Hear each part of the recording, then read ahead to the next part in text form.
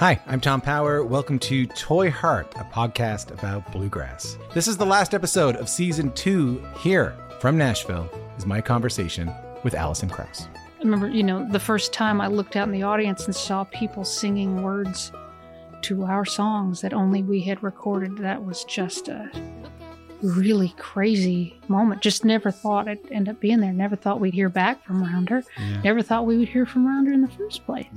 If this is your first time listening, you can hear full interviews with Jerry Douglas, Alison Brown, Bela Fleck, Larry Sparks, Jody Stecker, and so many more wherever you get your podcast. Thank you so much for listening. Later on.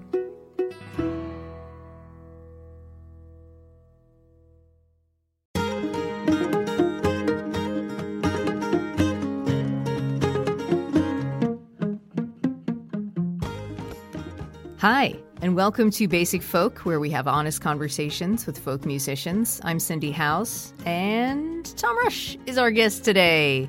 So pumped. Tom Rush's career is a wonder. After stepping away from record labels and major tours in the 70s, he's managed to cultivate a dedicated audience that has loyally shown up for decades.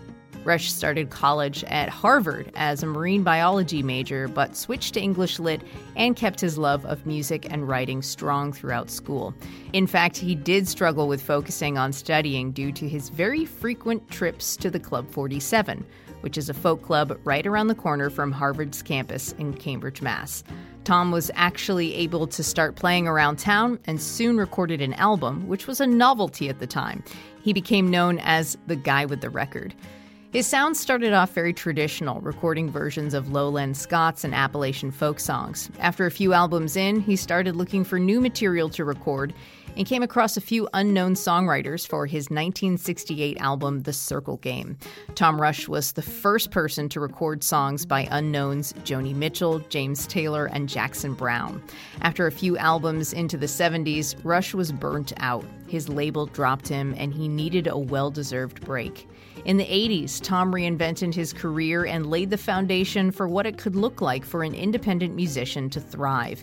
He established the Club 47 concerts at Boston Symphony Hall, an upscale event that allowed his fans to enjoy folk rock in style. He became a champion of up-and-coming musicians like Nancy Griffith and Shawn Colvin. That nimbleness has followed him throughout the years and has proven most useful during the pandemic.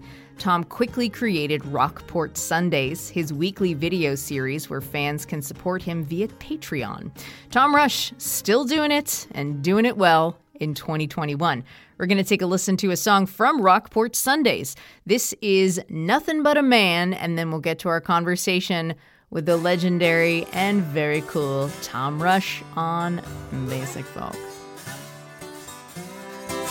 I was a king bee, I'd give you all my honey. I was a John D, I'd give you all my money. I was a preacher man, I laid a good book down. Ooh, I ain't nothing but a man to love you, honey. Nothing but a man now, nothing but a man. Nothing but a man to love you, honey. Nothing but a man. I was a jet plane, I'd ride you through the sky. I was a night train, I'd ride you through the night. I was a steamroller, child, I would roll you over. But I ain't nothing but a man to love you, honey. Nothing but a man now, nothing but a man. Sing it. Nothing but a man to love you, honey. Nothing but a man. Well, thank you so much for talking to me. I've really been looking forward to this. Tom Rush, hello. Hello. Good to be here. I've got all sorts of questions for you, and some of them are pretty complex, but I'm excited about them. But if there's anything you don't want to answer, just let me know, and we can skip it. Okay. Here. I'll plead the fifth. Yeah, totally. That's acceptable. You were adopted by Dick and Molly Rush in Portsmouth, New Hampshire? They were actually in Concord, New Hampshire. Dick Rush, my adoptive dad, was a teacher at St. Paul's School. What was your upbringing like in terms of like knowing about being adopted and your feelings toward that? Well, I always knew I came out of some other woman's tummy, and she loved me, but she couldn't keep me for some reason we didn't know about, but they adopted me because they wanted me to be with them very much, and they loved me very much, and that was okay with me. Your dad was a teacher at St. Paul's School in Concord, like you mentioned. What was it like to have a parent as a teacher? Both of my parents were teachers, so I could answer this question as well. But what was it like to have a parent as a teacher in the way it affected your own learning, and how is education treated in your family? Well, I don't know that I have an answer for that. I mean, Dad was off teaching classes all day. I mean, he wasn't a teacher when he was home. So he had a job. He went off to his job and did his job. It was a bit of a strange, I think, environment. Maybe strange is the wrong word. Unusual environment, because it was 400 pretty rich boys, all, sequestered in this very elaborate, opulent campus. St. Paul's was a school for rich kids. It's not so much anymore, but it was all boys back then. And originally, the boys would come with a butler, with a servant, and they had servants' quarters for the servants that came with the students. Each boy had a butler? Yeah. Wow. You got a problem with that? No, it's a lot of butlers. A whole lot of butlers. Then that wasn't the case when I was there, when I was growing up there. But there were still it was a bunch of very privileged white boys. And, it seemed quite normal to me because that's all I knew. Mm-hmm. And I went to public school. There was a public school within walking distance that I went to for grades 1 through 6, and then I had to take a bus down into Concord for 7th grade. And then I was shipped off to Groton School in Massachusetts, which was very much like St. Paul's, only smaller. But it was also a bunch of white boys. Why didn't you go to St. Paul's? Oh, in those days, you did not do that. You didn't send your kid to the same school you were teaching at for fear of favoritism. Oh. Or the perception of favoritism, which would require the other teachers to be extra hard on you to show they weren't showing favoritism. That was the idea. Now they do it all the time, but back then it just wasn't done. So I did 4 to 6 hours of reading about you before this interview. And in reading about you, it seems this is not fair, Cindy. You know more than I do, probably. Maybe, but I can help you. Okay, good. It seems like you are a student who didn't, if this makes sense, learn how to learn until you were at Harvard. You went to the Groton School where you were told what to do and how to learn and what to write about. You weren't able to make your own decisions about anything. How did you find that style detrimental, and what did it feel like when you finally did discover your learning style? Well, you've already read this, but Groton and St. Paul's are supposed to be, they're prep schools, meaning preparatory, and they prepare you supposedly for college. And it was not the case in my experience because, as you said, I was told what to write about, turn in 3 pages, 5 pages, whatever.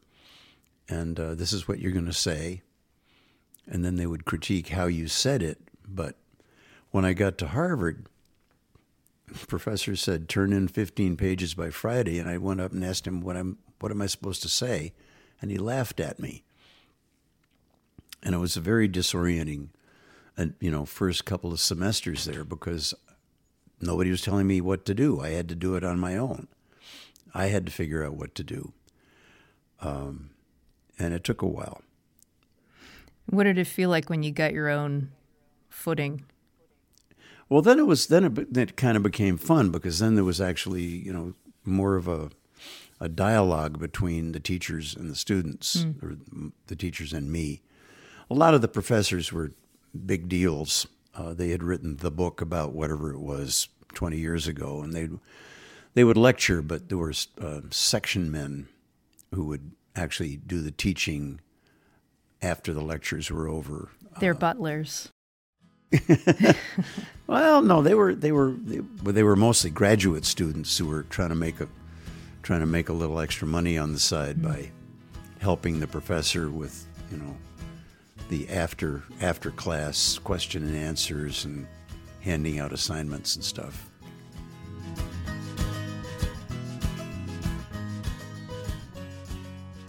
You started at Harvard studying marine biology. Is that right? I did. Yeah. I did. Where did that come from? And even though you switched to English Lit and you've been in music all these years, how do you still relate to your interest in science? Well, I still read the science section in the Tuesday New York Times. But I had at Groton, there were they tell you if you have a teacher that's really inspirational to you, you're very lucky. And I actually at Groton had 4. 2 of them were English teachers, and 2 of them were science teachers, and one of them was the biology teacher, Mr. Foster. And he just made biology a lot of fun. I was actually also becoming enamored of skin diving about the same time, and when it came time to pick a college, my father, who was faculty advisor to hundreds of kids over the years and would tell them which colleges to apply to, and he refused to give me any advice. It's your life, it's your decision. Until I decided I was accepted at Harvard, Princeton, and the University of North Carolina. And I decided I wanted to go to North Carolina because they had a really good marine biology department. And Dad, at the 11th hour, 59th minute, said, "Tom, it's your life, it's your decision, you're going to Harvard." So I went to Harvard, and the introductory biology course there was horrible. It was actually abolished the year after I took it. Wow. They said, this course isn't working, we're going to get rid of it. But it was, just brute memorization of 200 phyla of fungi, things that, you're never going to need for the rest of your life. And it just killed whatever enthusiasm I had for biology. I didn't know that was going to be my major, and all of a sudden I had to decide at the end of my freshman year what my major was actually going to be. And the father of a friend, it was actually, do you know the actor Peter Coyote? No. He was, he played Keys in E.T. Phone Home, Okay. the movie E.T. He was a big deal actor, but he was also a childhood chum. And his father said, "Well, you should major in English because it's a good background for almost anything." So I said, "Okay." And I signed up for English. And I'm getting off topic here. But Well, you said the most important thing about Harvard was that it put me in Cambridge, Mass., where all this folk music was happening. Could you set the scene, give a sense of what it was like back then? Where were you seeing live music? Who was in the audience? What were they acting like? What about the after parties and the hootenannies? well, let me, and maybe you already know this stuff, but give you a little bit of context. I'd learned to play the guitar. I loved the rock and roll scene. I learned to play as best I could, some of the songs that Elvis was doing, and the Everly Brothers and Gene Vincent, and these people were my heroes. Then we went on a family trip across the country, stopped in Jackson Hole, and the people that we were staying with, it was a working ranch, but the woman, Betty Woolsey. This is in Wyoming? In Wyoming, Okay. yeah. Jackson Hole, Wyoming. Where's Jackson Hole? The Cape? That doesn't make sense. Wyoming. No. Okay. Wyoming. Oh, I ended up living in Jackson Hole recently. For the about Wolves. 12 years. Yeah, for the Wolves. Anyway, we stopped in Jackson Hole, stayed at Betty Woolsey's ranch, which was about a quarter of a mile from where I ended up living for part of the Wow. later, many decades later. And she had some Josh White recordings, and I had never heard songs like that. I had never heard a guitar played like that. And I decided I wanted to be Josh White. And I got totally sucked into the whole folk music scene, but it was kind of the commercial end of the folk music scene. And when I got to Cambridge, I was told, no, Josh White is commercial. We don't like that. We like ethnic. We want people who built their own instruments and can't read or write and worked on chain gangs and stuff. Anyway, I really got into the whole music scene there. I inherited a little folk show on Harvard's FM station. It was called Balladeers. I think it was half an hour on Wednesday nights. I had to have live guests come on the show. And I actually would go to the Hootenannies, the open mics, but I also decided I would try to recruit some well-known, famous people, where traditionally it had strictly been local folkies. Mm-hmm. I went out and I got people who were in town giving concerts, including Josh White, to come on the show. Pete Seeger, Odetta. I'm not sure if Peggy Seeger and Ewan McCall were guests of mine or not, but some of the old blues guys, Jesse Fuller. So it was really a total immersion kind of thing. And the Club 47, which was the flagship of the coffee house fleet in my mind, was just one block from my dorm, which led to my being there too much and getting bad grades. Mm-hmm. But it was cool, and it was a little 80-seat room, and they hosted the local kids. There was a bluegrass band called the Charles River Valley Boys, Jim Kweskin and the Jug Band. There were a bunch of people who had no notion of becoming professionals. They were typewriter repairmen and psychopharmacologists, and the psychopharmacologist was very popular. And they just loved playing music. They didn't have aspirations of becoming professionals. A few of us did go on to become professionals, Kweskin and Baez, of course, Jeff Muldar, Maria Muldar. But a lot of them were just playing for the fun of it, and it was great. You could sit in the audience and have fun. And after the shows, well, the Club 47 also, I should back up, also was the one place that made a point of hiring the legends. They would find these people, these old-timers who we revered, whose 78s we'd been collecting and trying to learn how they played that guitar that way.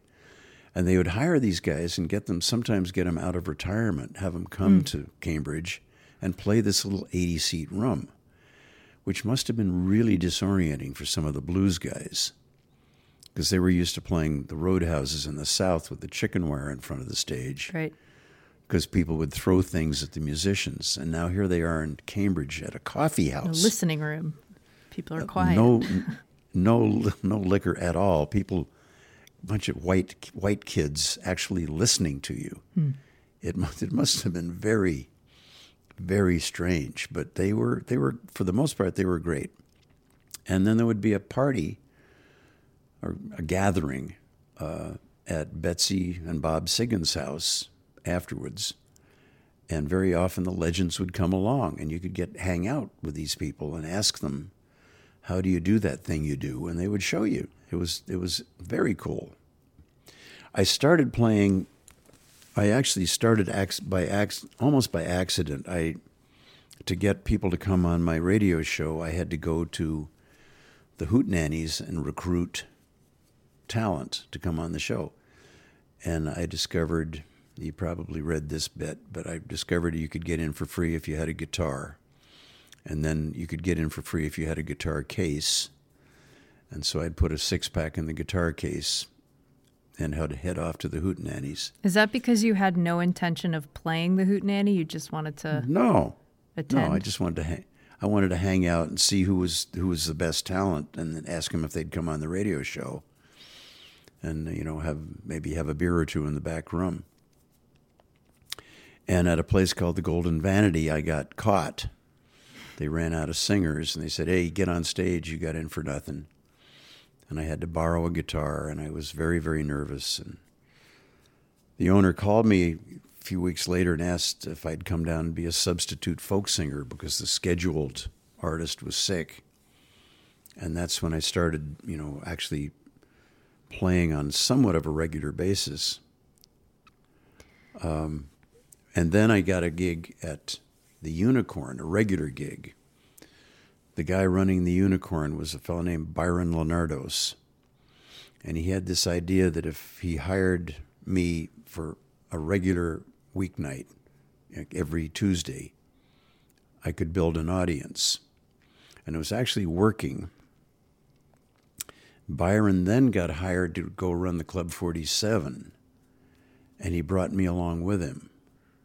I don't know that I would have gotten into the Club 47 without Byron. But then I had a regular night at the Club 47. Why don't you think you wouldn't have gotten into the club? It was a pretty snobby clique there. And I don't know. Maybe I would have. Maybe I'm not giving myself enough credit. But anyway, the idea of having a regular night did in fact work to build me an audience. My goal in life at that point was to draw as many people as Jackie Washington, who his name was actually Jack Landrone, but he went under the name Jackie Washington, and he was a fabulous entertainer, performer, and he had crowds lined up down the block, and I eventually got to the point where I also had crowds lined up down the block. And then I started, getting concert gigs, and pretty soon I wasn't playing the coffee houses anymore because, I was getting college concerts, which paid a lot better. The lucrative gig. A lot more. Yeah, playing the Club 47, the paycheck was, I think, $10. And you could, it was enough to buy a six-pack and some pizza. But I started getting gigs that could actually pay the rent. And so I went off in that direction. And it started out in the greater Boston area, and then expanded. Then I started, started traveling. So down the East Coast to begin with. You seem to have always had a combination of being agile in your career and knowing when enough is enough. You know what I mean? In thinking about all the records you put out in the 70s on Elektra and Columbia were pretty mainstream sounding, and you were having some great success, and you were touring like crazy. And then your last record, was it in 1974? Ladies Love Outlaws? Yeah, I think so. That was your last studio record until 2006? 35 years, Yeah, and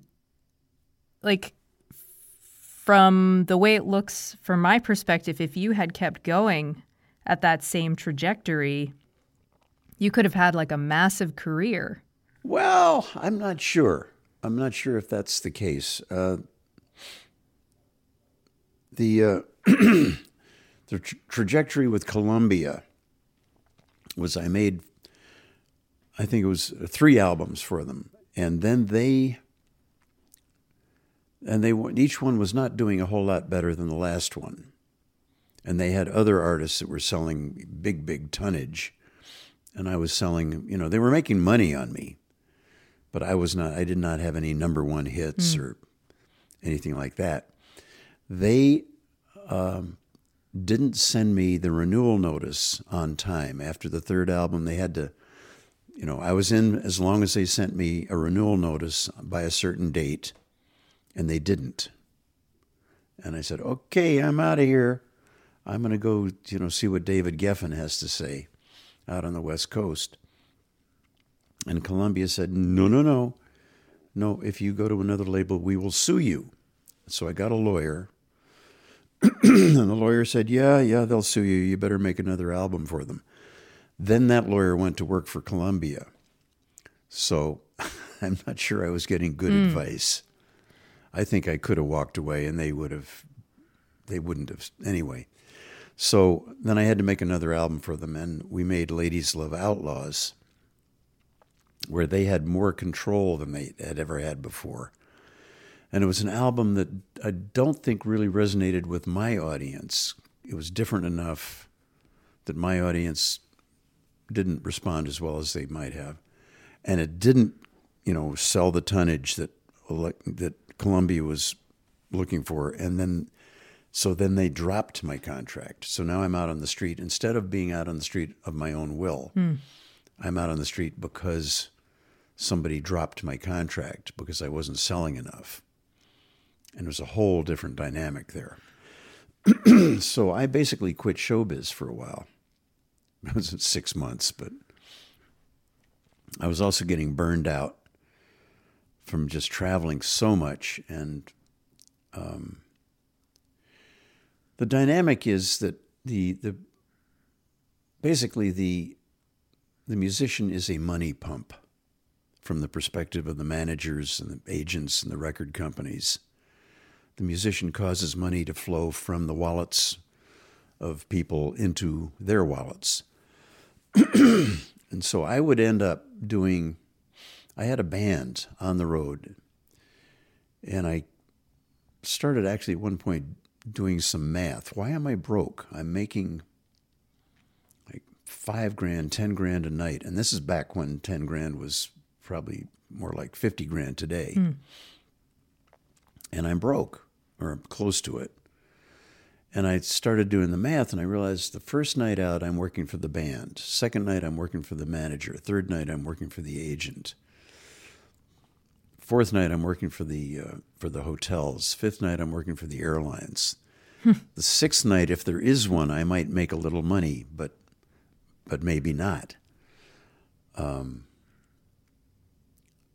Joe Cocker went out with his Mad Dogs and Englishmen tour, sold out stadiums all over the world, and ended up bankrupt because they were spending his money so fast, so much faster than it was coming in. I actually played with my band on consecutive nights in this order: Boston, Los Angeles, New York, San Francisco, and Washington, D.C. That's not a good. And I was That's not good routing. No, I was getting paid huge money, but I ended up losing money on those 5 nights. Anyway, so I haven't been all that clever. It's also interesting to think about in your career, like from the way it looks, like you kind of like paved the way, laid this foundation for how to operate as an independent musician. Like your career survived without label support. How are you able to do that? And where do you see that reflected in the modern independent musician? But before the Symphony Hall show in 1980, Columbia dropped me around 1975. And I tried to get another record deal because back in those days, you did not exist if you didn't have a record deal. The record company got you on the radio. They got you on the TV, hopefully. They got the newspapers to write about you, and all of that helped to sell tickets to the shows, and it all worked very well together until you didn't have a record deal anymore. So I'm out on the street, and I'm thinking, I know I still have an audience. They couldn't all have died at the same time. It would have been in the papers. So they're there. How do I connect with them?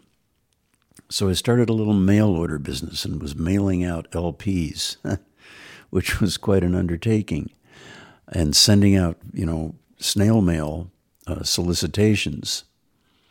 And I'm taking out ads. I took out ads in the New Yorker magazine, and it worked.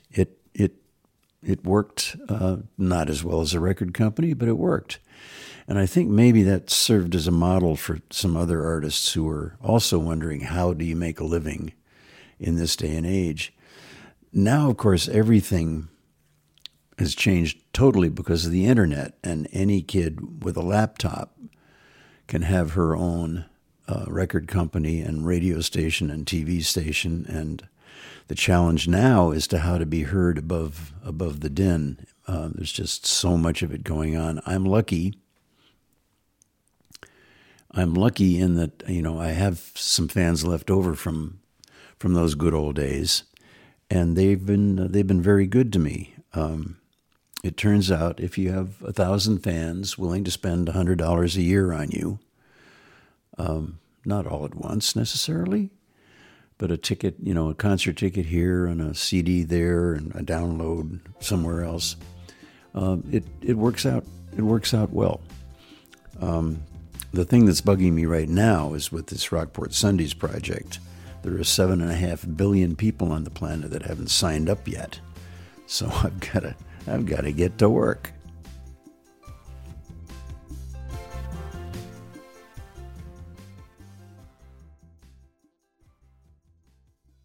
Hey everybody, it's Cindy from Basic Folk. This episode is brought to you by BetterHelp. BetterHelp assesses your needs and matches you with your own licensed professional therapists. You can connect in a safe and private online environment. It's very convenient. You start communicating in under 48 hours.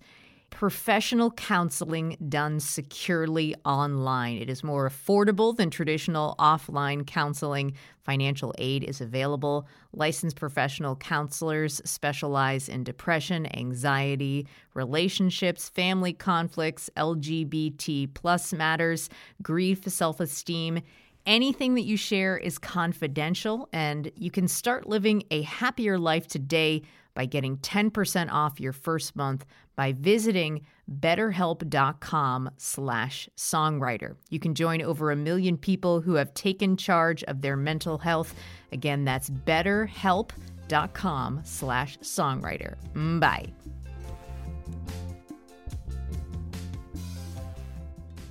What you've kind of like made your career about is discovering and sharing music, kind of putting it alongside, putting somebody like Bo Diddley up alongside someone who might be lesser known. And you've kind of done that your whole career in discovering and sharing music, looking for musicians to play on your radio show. You're known for introducing the world to songwriters like Joni Mitchell, James Taylor, Jackson Browne through your own recordings. So can you talk about the act and the art of music discovery for you, like what it feels like to hear something new that you just love, and about that need and that want to share it with others? Well, it's partly there's a couple of layers there.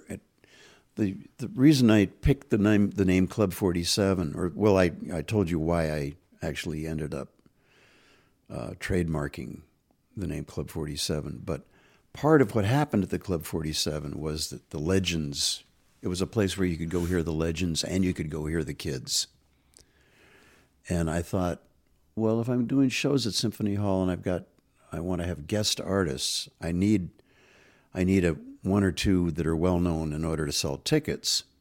But then it would be exciting to bring in a couple of unknown artists who are really, really good, but you've never heard of them. And the audience loves that. They go away with a really exciting feeling that they discovered something marvelous.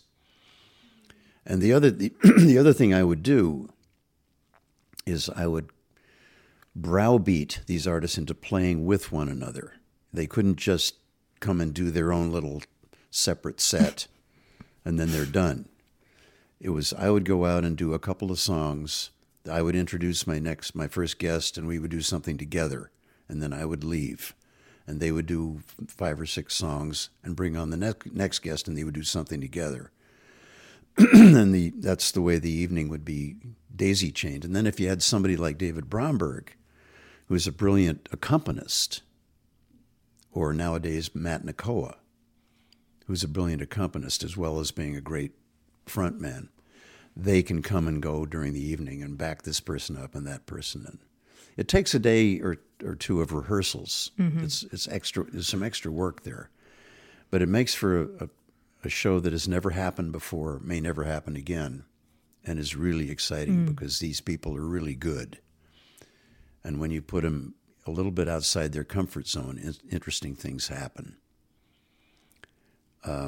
In terms of picking songs, I go with the goosebump factor. I hear a song and I think, oh, that's, and sometimes I say, oh, that's wonderful, but I shouldn't even attempt it. But maybe they could be a guest on one of my shows. But other times, as with Joni Mitchell, James, and Jackson, I hear songs and say, oh, I got to do that one.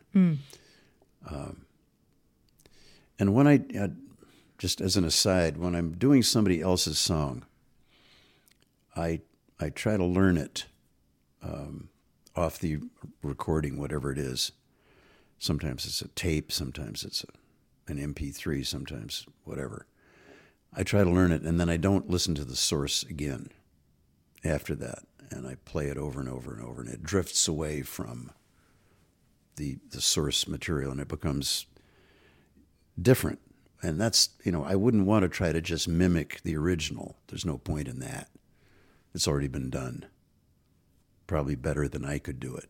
So unless I have something different to say about it, I won't try it. But I remember James, what was the song? He sent me a tape of Riding on a Railroad, singing someone else's song. And it was funny, the tape, he sent me the tape. It was recording tape wrapped around a stick with a note saying, "Sorry, Tom, I didn't have a take-up reel." No. Like a reel-to-reel. Yeah. And he just, oh my God. It was just a JT tape wrapped around a stick. And I actually used that later on. I was asked to write a jingle for Matisse Rosé. And the guy said, "We'll give you $300 to submit a demo." And I said, "I won't get out of bed for $300, but I tell you what, I'll send you a demo, and if you like it, you'll pay me a lot of money." And then I'd actually been doing some leather work, and I put a needle through two of my fingers, so I had to write this thing using less fingers than would be optimal. But I then said, this guy's in Chicago. He works for an ad agency. I took the tape and I wrapped it around a stick and sent it to him. And I timed it to arrive. I have brilliant ideas. Very seldom do they work, but this one did. But when they do, I timed it to arrive during the meeting when they were deciding what song to pick, and it did. And they opened the package, and there's this tape wrapped around a stick. So they have to stop the meeting, send somebody out to buy a take-up reel. They have to wind it onto the take-up reel, and then play. And by the time you've invested that much, you have to love it. Right. There's really no choice. And so I got the gig. I got the gig, and they paid me a lot of money for it. Anyway, I recorded Riding on a Railroad, and James later said, "Next time you do one of my songs, Tom, let me show you the chords." Let me teach you how to play this song. That's funny. Yeah. And I do things, like Jackson Browne's These Days. I leave out a verse. I thought it was too long, so I left out a verse. And he's got more chords than I do. But I like my version better. So I'm sure a lot of people do because they heard it first. Well, that is very important. You tend to bond with the one you hear first, which can be a problem. I'm now doing this Rockport Sundays thing, and I'm introducing some new songs. Mm-hmm. And my notion is to put together perhaps an album of solo versions of these songs, kitchen table recordings, and then go to Nashville and record them with a band. And my concern and is ruin that people them. are going. Yeah, that's precisely what I'm afraid people are going to think. Oh, it was so much better, solo. So I don't know what to do. I did want to ask you about No Regrets, which came out on the Circle Game in '68. So you wrote it when you were a younger man, and that song has become a standard. It's been covered a lot of times, put two of your kids through college, and it's a song that you still perform. How do you relate to No Regrets now, and how has it become more relevant to you now versus when you wrote it? Well, actually, I haven't done it. I've just started doing it again. I didn't do it for the past couple of years because I broke up with my wife, and it was kind of painful. So I stopped doing it. Now I've started doing it again. But do you know the story of how it was written? Yes. Okay, let me tell the story. Jill Lumpkin, who's on the cover of the Circle Game, came to visit you for the weekend. Yeah, you got it. And it was the longest time you'd ever spent with a lady at once. And then you wrote it about an imaginary relationship. Yeah. Which actually came true then. And so did the breakup come true. Jeez. Now, the success of that song is another, I've pondered that a lot. Initially, I wrote the song, and nobody at that moment was really writing many songs. Dylan hadn't really gotten into the limelight yet. I played the song for Judy Collins at her flat in New York. We were having tea, and I nervously got out my guitar and played it for her. And I finished the song, and there was a moment of silence. And she asked me if I'd like another cup of tea. And I thought, oh, the song sucks. Okay, I'm sorry. And I didn't do it again for quite a while. Finally, when I did do it, and it was better received, it ended up being recorded by, and I can't remember who did it first, but Emmylou had a very nice version of it. Mm-hmm. And I wouldn't be at all surprised if Emmylou's version is why Johnny Cash and Waylon Jennings ended up doing it, because everybody in country music reveres Emmylou. And then this band in England, the Walker Brothers, had a huge hit with it. It was odd to me, they never approached me about, do you have any more songs, Tom? I never had any dialogue, any connection with them at all. But that was a huge hit, and off of that came a bunch of other covers, including U2 starting to use the chorus in their stage shows. So it's an interesting way a song spreads or doesn't. There are, Kenny Rogers, The Gambler, mm-hmm. the great big hit. That was recorded by 3 or 4 other artists before, including Johnny Cash, before Kenny Rogers had that hit with it. So some other highly qualified artists did it, and nobody noticed. And then Kenny Rogers, for whatever reason, that version, blows up into a gigantic hit. Mm. There's a lot of mystery involved. Well, Tom, before we wrap up here, I was hoping that we could do the lightning round, where I ask you, these questions will be easier than the questions I've been asking you, but will you participate? What's a lightning round? Well, I'll just ask you like some fun trivia songs, trivia facts, trivia questions. Okay. About yourself. All right. All right, here we go. What was the first song you learned on the guitar? I'll say Money Honey. Do you like dogs or cats or something else? I like dogs. How do you take your coffee? And otters. River otters or sea otters? All of them. They're great. How do you take your coffee?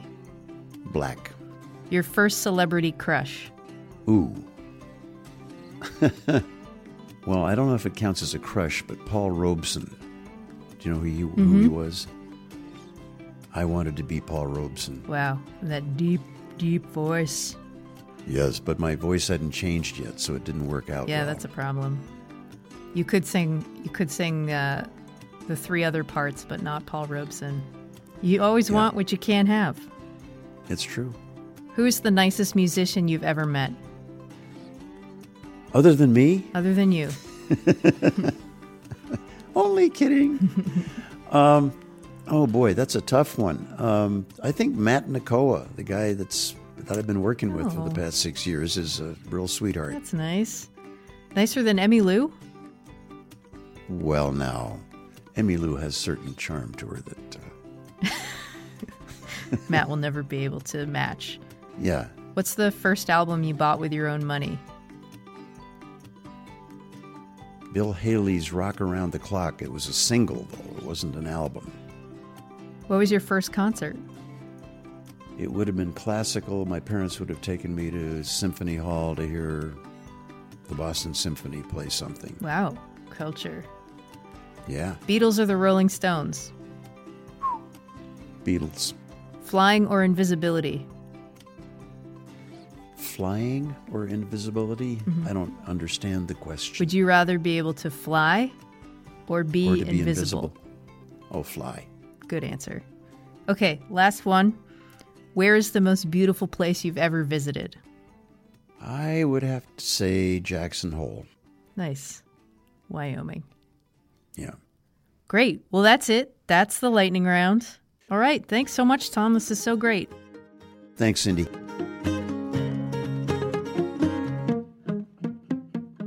This episode of Basic Folk produced by Laura McCarthy. Our music was composed by Alex Stanton of the band Townspeople. Basic Folk is on the American Songwriter Podcast Network. I'm your host, Cindy Howes. Thank you so much for listening. You can find all of the episodes of Basic Folk wherever you get podcasts or at my website, cindyhowes.net. We'll talk to you next time. Okay, bye.